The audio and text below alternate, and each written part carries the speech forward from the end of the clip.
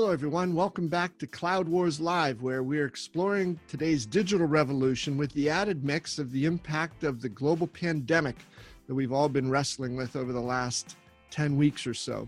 Our guest today is Tony Uphoff, who's one of our monthly digital all-stars. It's Uphoff on Industry time today. Tony's the CEO of Thomas, which is the parent of ThomasNet, the company that's undergone its own digital transformation from a media company to now a data platform connecting buyers and sellers in industrial and manufacturing markets. And Tony's really got his hands on what's going on with buyers and sellers in a wide range of industries around the world. Tony, welcome back. Always a pleasure to have you here at Cloud Wars Live. Hey, Bob. Great to see you. Thanks. So, Tony, this is it a roller coaster we've been on over the last, 3 months or so? I know it certainly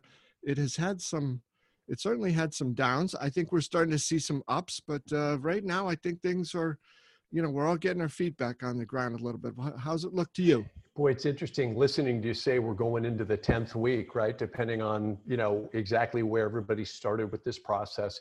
We're going on our 10th week of the pivot to remote work for Thomas. And we just had our third board meeting, all virtual, that we've had since the launch of this. And it's everybody from the board on through the company has been remarking at how productive, and in many cases, even a slight increase in productivity. And so I think our company, like so many others, Bob, is discovering some things. And I think the emotional roller coasters, right, of the original white knuckle, holy smokes, I hope we can do this. And then this is going to impact my business. And then, well, gee, maybe I can pivot and do some things and be agile.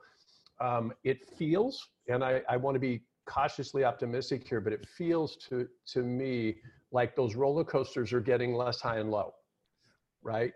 I wouldn't say we've evened out yet. I don't think we're quite there.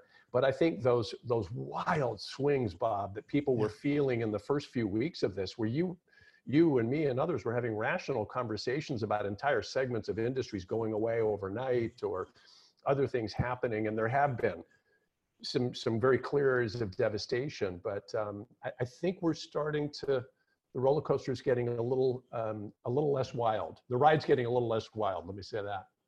No, Tony, I'm glad to hear it. I'm getting a similar feeling. Some of our other guests here on Cloud Wars Live have expressed that similar intent. There's lots and lots and lots more work to be done, a lot to think about. You think of 33 million Americans out of work and tens of millions more around the globe as a result of this. But as you said, Tony, there's a rebirth occurring here, a reimagining, and the creation of new opportunities coming forward. And you had some pretty intriguing ideas about that.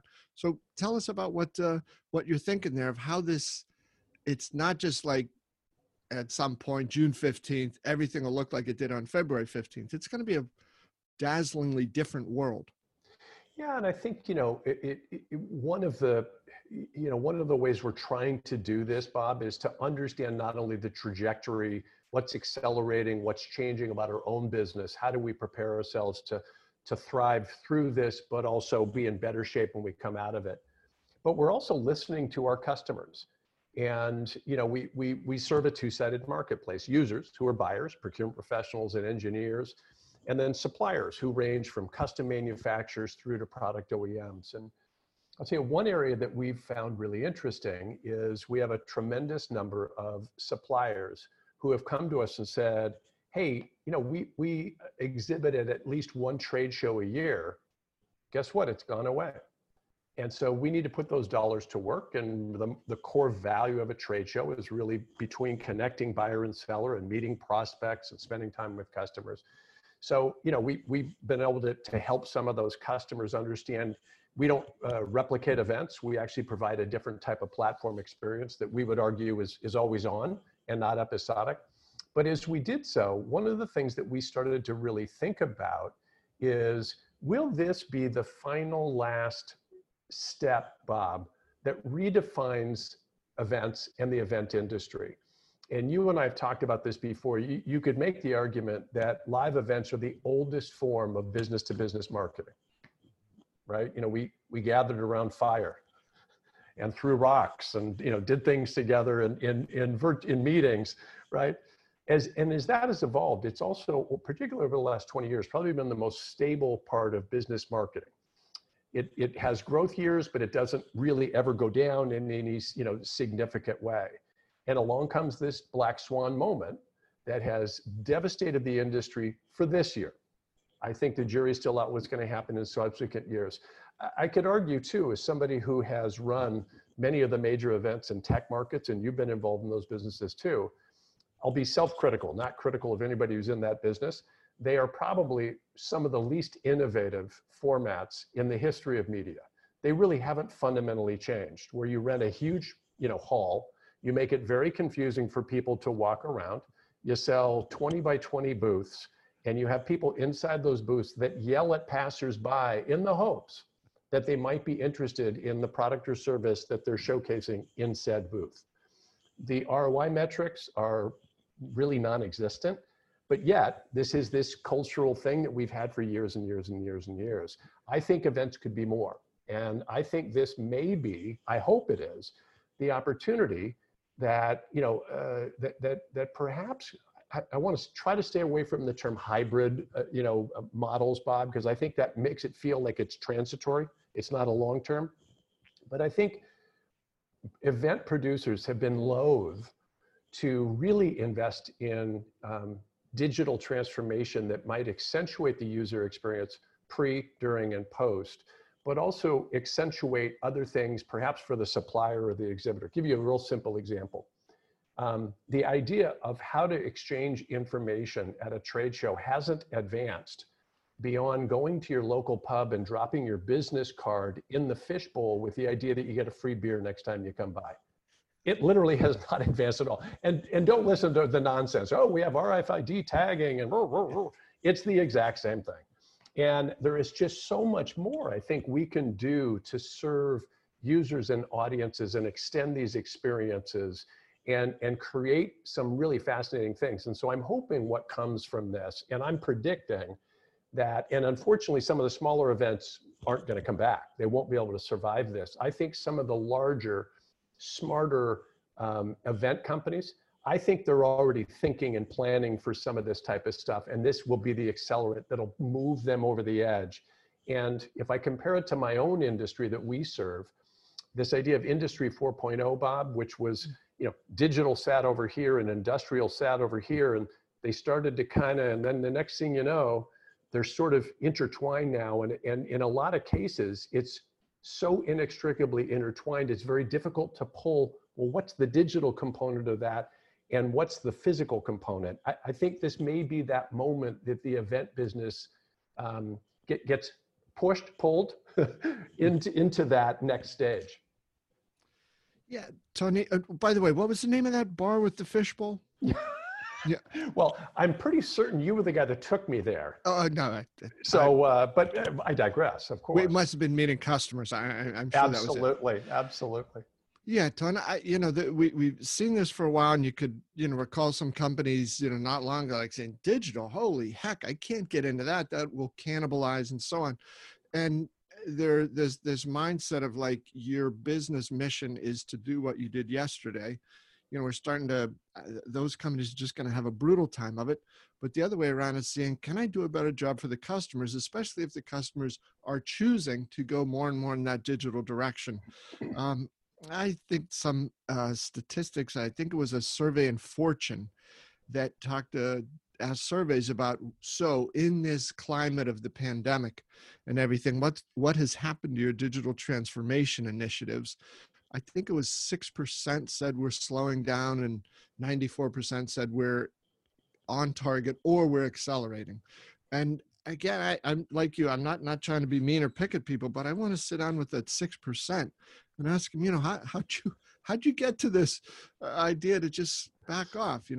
What's happening there? So what a time though. And as you describe these things of events, which paradoxically is that notion, well, that's the face-to-face thing. But as you described it, they can be some of the most impersonal and, inauthentic interactions that we go through. So that blend of some of the things that are good about face-to-face with some of the really wild innovations that are coming on the digital event side, that could be real powerful. Bob, I think, and what you just said just triggered the thought in my mind. I think this is one of those moments, very much like the locomotive industry thinking they're in the train business, and they missed the broader aspects of they're actually in the transportation business. You and I have a lot of friends that are still in the event side of the business, and they think of themselves as in the event business. And technically that is a very accurate way of how the business model works and how they make money.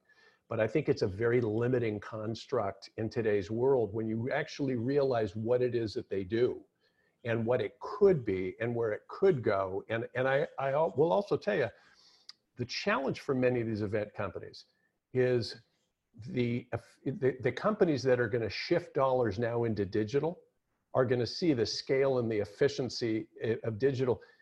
With digital, you don't deal with the labor union. You don't have to pay a team to set up a booth. Nobody needs a break. Nobody needs to fly there.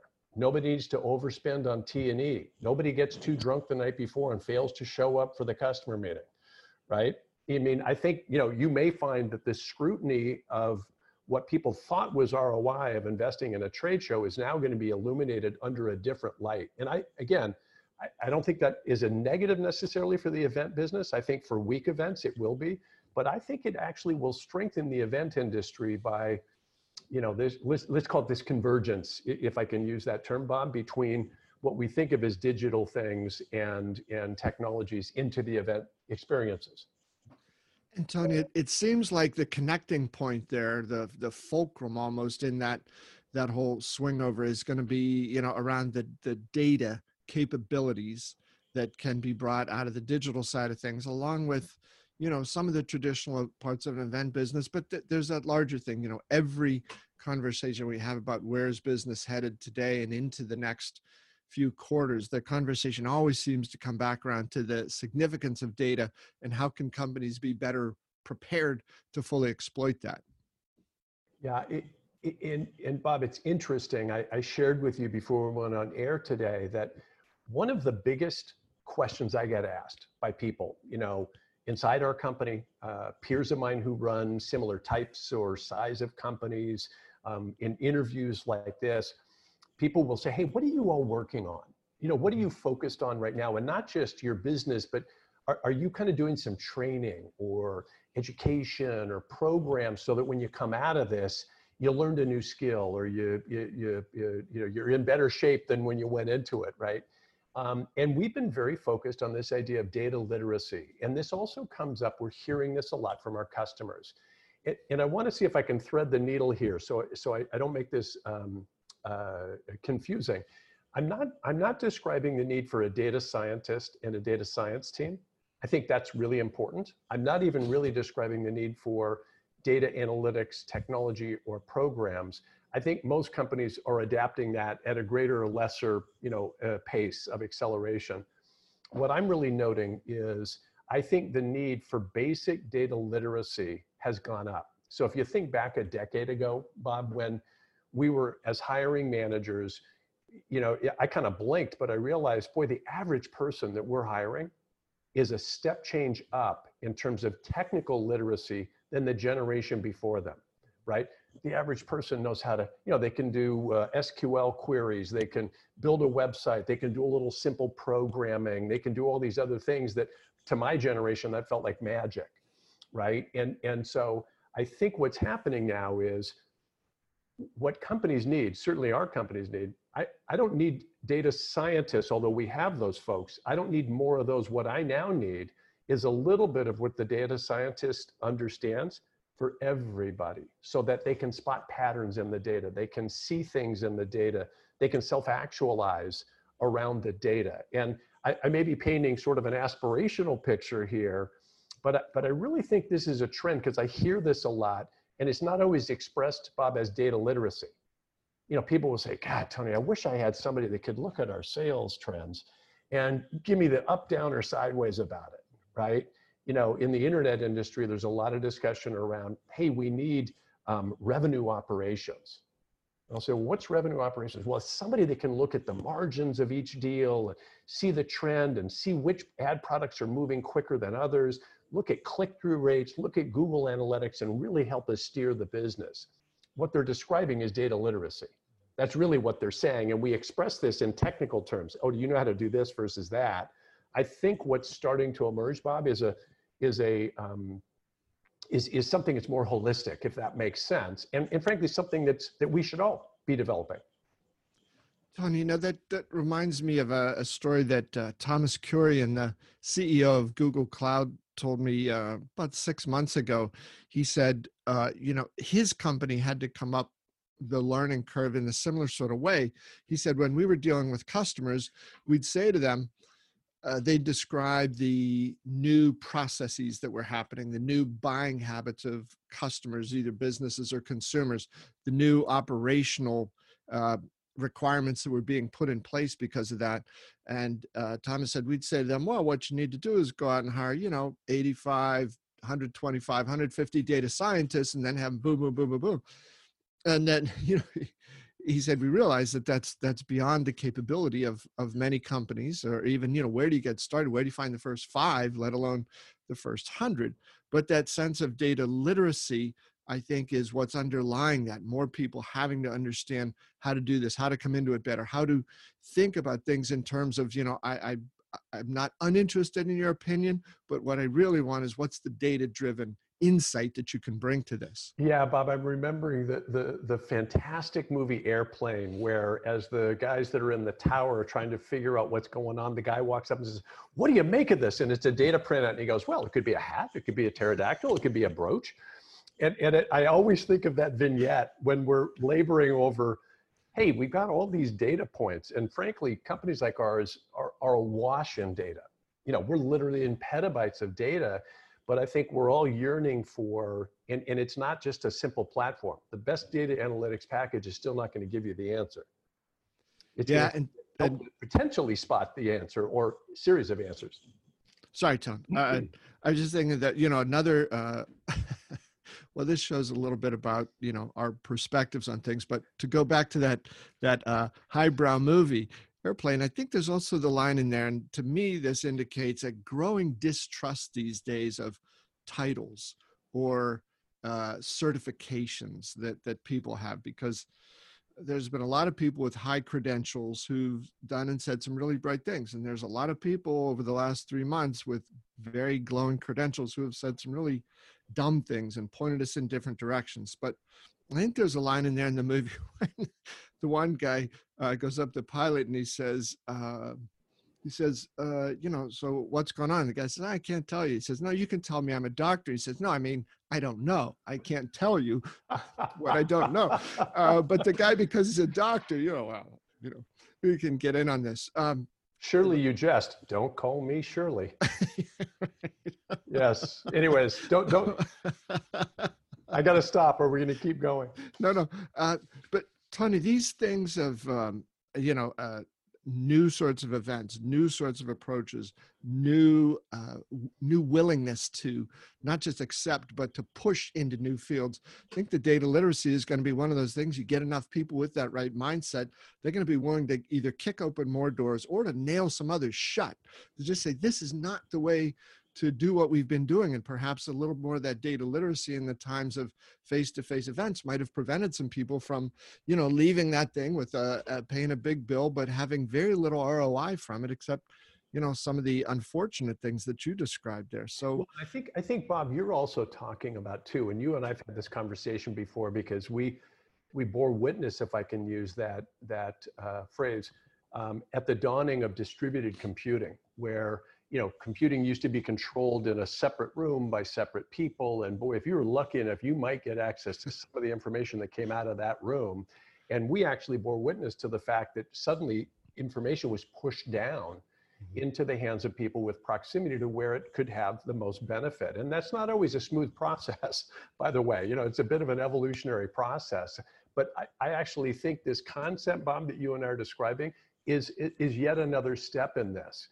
If I have to hire another 10, what was the 85 people that are data science? If I have to go hire people to figure out what the answer is, and then they're responsible for putting that in a format and explaining it to the next set of people who explain it to the next set of people, Man, I'm gonna be at this a long time before we see much progress. But all kidding aside, I think you're onto something. I really do think this is a trend, and whether we call this data literacy or exactly what the phraseology is, I think this is starting to happen on its own, and I just feel like we're seeing a bit of an acceleration of it. And Tony, that willingness and ability to take the hammer to some things that has been business as usual, or well, that's just how we do things. And I understand there's a lot of traditional ways of doing stuff that's really good and should be carried forward. There's some other stuff that we're finding often over the last few months, very painfully, that decisions that were made at some point in the past based on a series of premises that might or might not have been true at that time, but certainly are not valid today, are requiring massive overhauls in the way we think. So we've seen some of this stuff about these startling statistics, and whether you tie this to China or any company outside the US, that you would allow a situation where 75, 80, 85% of critical medications are not made in this country. It has led, I think, to a quite helpful rethinking of a lot of this stuff about offshoring, outsourcing, and so forth. Given where you sit, with ThomasNet and that staggering range of buyers and sellers that you connect every day, I know you've been thinking about this a lot. So where do you think this might be headed? It is a fascinating area of study, Bob, and you and I've had light conversations about this before. The term that a lot of people use is called reshoring, and it's exactly what it sounds like, right? So, in this case, we're talking about reshoring to North America manufacturing that had at one point in time been outsourced to another country. That trend in the United States has been on a very steady increase over the last pretty close to a decade, and there's a lot of reasons why. And frankly, very few of them have to do with altruistic reasons. They're really around US manufacturing being very, very competitive on the global stage. And what we have seen through survey instruments that we've done, we've been sampling once a month here over the last 3 months, over 1,000 manufacturers of impacts of COVID. And from the first wave of the study, I think it was around 25% anticipated that if you hadn't been reshoring, they were now going to look at it. That's now up to nearly 65%, Bob. And I think there's a lot of reasons for that. And will all 65% certainly do that? The fact of the matter is, there's no two ways about it. The pandemic is accelerating this idea of reshoring to North American manufacturing. At the same time, what is, to me, even more fascinating, and perhaps without spending too much time going backwards, there's a lot of very smart people that are going back and unpacking the logic that initially drove so much of the outsourcing back in the 1970s. And there's a thesis, and I'm not an economist, and I'm not educated enough in the topic to make this, but I'll offer up the thesis. And the thesis is this, that the drive for outsourcing really was driven primarily by short-term Wall Street thinking. The second component was consultancies who charged an exorbitant fee to come in and show you how to outsource and then cut out all these fantastic costs. And on paper, it looked spectacular because suddenly margins went up by extraordinary multiples. And if you were a publicly traded company, particularly for those types of businesses back then, you were traded on your profit, not traded on your growth metrics. So it was a healthy thing. But then something kind of odd happened, right? People now realize, A, the math was flawed, and B, short-term was very short-term because suddenly now job losses, which means you have skills shortage, which means you have no more innovation, and you can't really innovate with those businesses anymore because you've outsourced your ability to innovate. Come to now find that we were asleep at the switch and we didn't realize, hey, wait a minute, isn't manufacturing critical to the safety and protection of our citizens in our country? I mean, don't we manufacture like things to protect the company? And aren't drugs and PPE, aren't those things that get manufactured? Well, guess what? Yes, they are. And so it's been fascinating to us to watch this initial, acceleration of reshoring. And I'm not a revisionist historian, and I'm not going to go back and litigate things that have already happened. But we've seen this movie before. A lot of the junk bond buyouts in the 80s were just reflections of flawed logic. very simple mathematical calculations and short-term gains that ultimately devastated companies and certain industries. And I think it's fair to say that maybe some of the outsourcing that we saw was flawed logic. Perhaps we're seeing an acceleration of reshoring.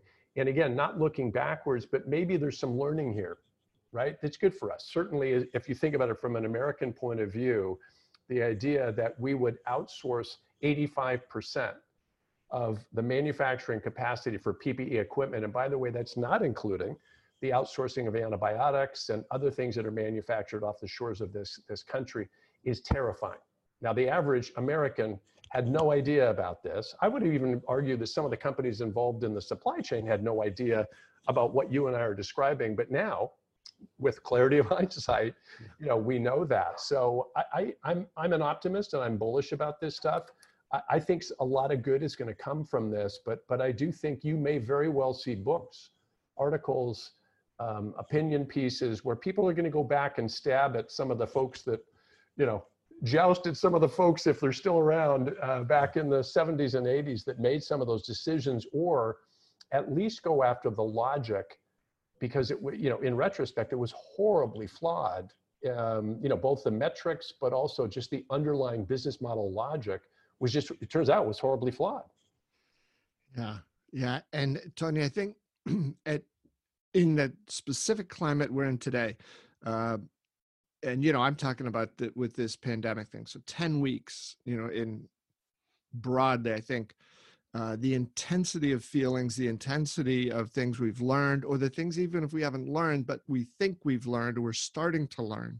And you're talking about a dynamic that's been ongoing for decades here, but this could really be, a crucible through which something wildly different comes out of that. And especially if you think about it in terms of today, when there are somewhere between 30 and 35 million Americans, tens of millions more around the world, who've been pushed out of their jobs, partly for these sorts of reasons. I think the climate, for whether you look at it politically, through the individuals, through the sense of companies and what's going on, and that higher level sense of the safety and the rationale for it, I believe you're so right on this. It is going to be, I think, something, early next year, we're going to look at this and say, sort of like, how did people survive without ATMs? And then, right, where'd you get my, and then after ATM, how did you survive? But it is going to be one of those things like, what the hell were we thinking? Bob, do you remember in technology when there was a stage where cheaper, faster, better kind of, created real challenges in certain markets, and this idea of TCO broke out, which was total cost of ownership, which was really a more enlightened way of saying, hey, you know what? This might seem more expensive than this, but when you factor the total cost of ownership for this, you actually need to calculate other factors. Now, some companies misused it and it was just trying to bamboozle people, but there was actually a huge amount of logic to the theory and the idea. I think in a way you and I are describing the same thing. I think, I have talked to, and I am not one of these people, I have talked to hardcore supply chain experts who will unpack the math. And what they'll walk you through is to say, so let me get this straight. So you're for 50 cents on the dollar, you're manufacturing something in China that you pay 50 cents on the dollar to manufacture than if you based it here. Okay, great. So walk me through, let's suppose that 60% of your revenues come from North America. So you're now paying to manufacture something at 50 cents on the dollar. How much of that 50 cents do you give back on the picking, packing, shipping, logistics, and then distribution to your North American customer? By the time you're done, how much exactly did you save? I've had many of these supply chain folks, and this is the TCO concept, Bob, that will actually show that it is indeed more expensive in some cases. And that's really my point on the flawed math and flawed logic. And again, it's far more complex than I'm making it sound really simple. And, I'm not trying to demonize folks who got caught up in this back in the day.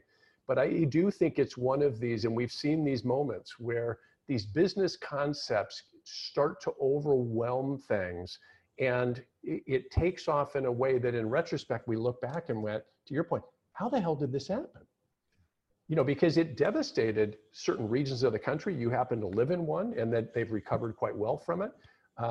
It fundamentally changed the way certain industries operated and worked. And I could argue at times, and perhaps, we've just barely survived coming through one of these. I think it's made us less safe, us as a country, when you consider that, we are still struggling to source many of these critical products and services at a time when that should never be, talk about stockpiling, for God's sake, that should never be hard for us to be able to do, for any country. I'm not just talking about America, for any country to be able to do that. Yeah, Tony, there's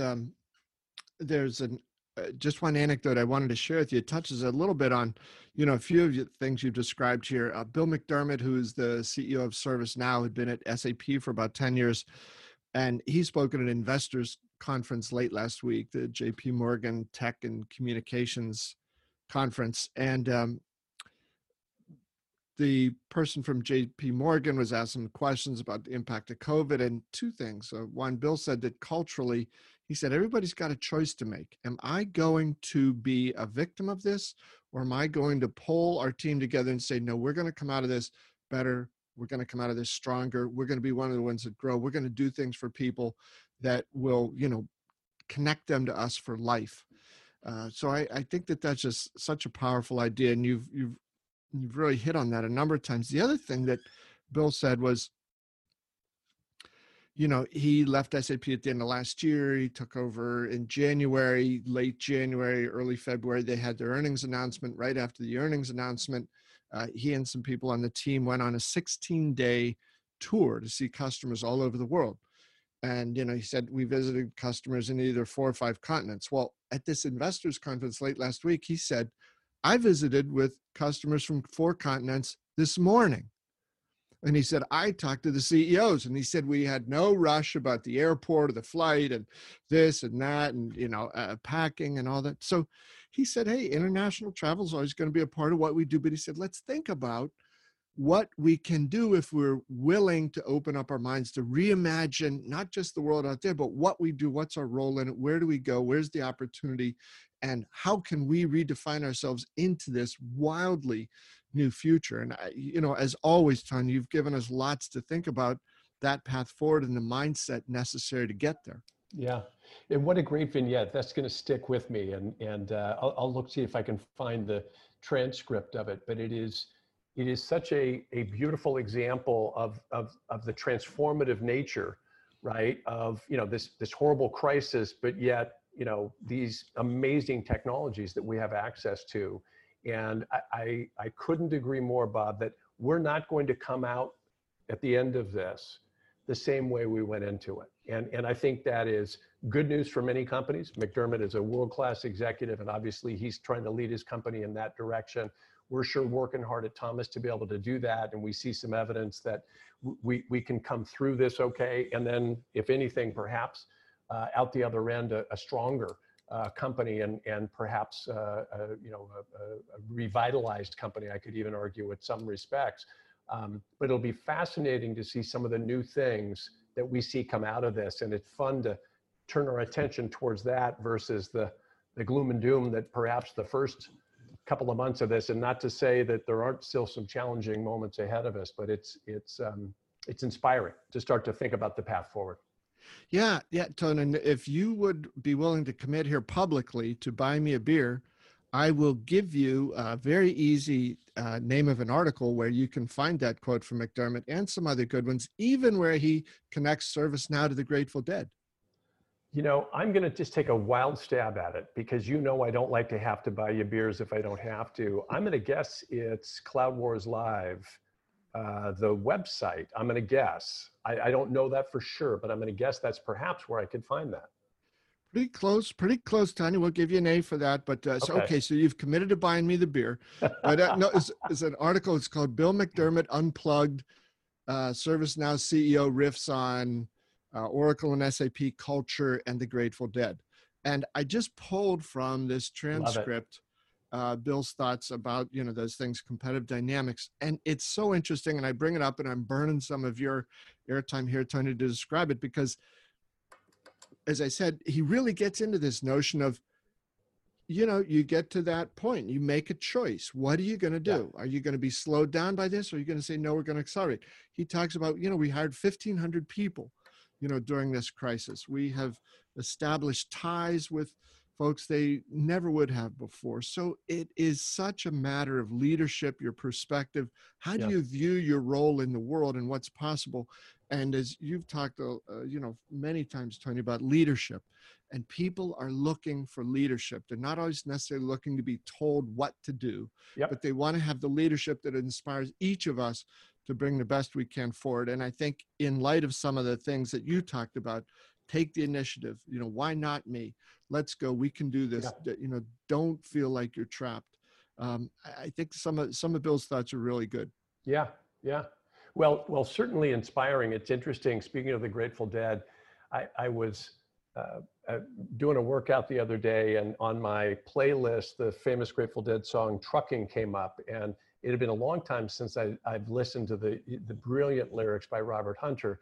But there's a line in the song says, sometime the light's all shining on me, other times I can barely see. Lately, it's occurred to me what a long, strange trip it's been, and I thought, that may be. I may have to write that down again, because this may be my my comment on the era we're living through right now.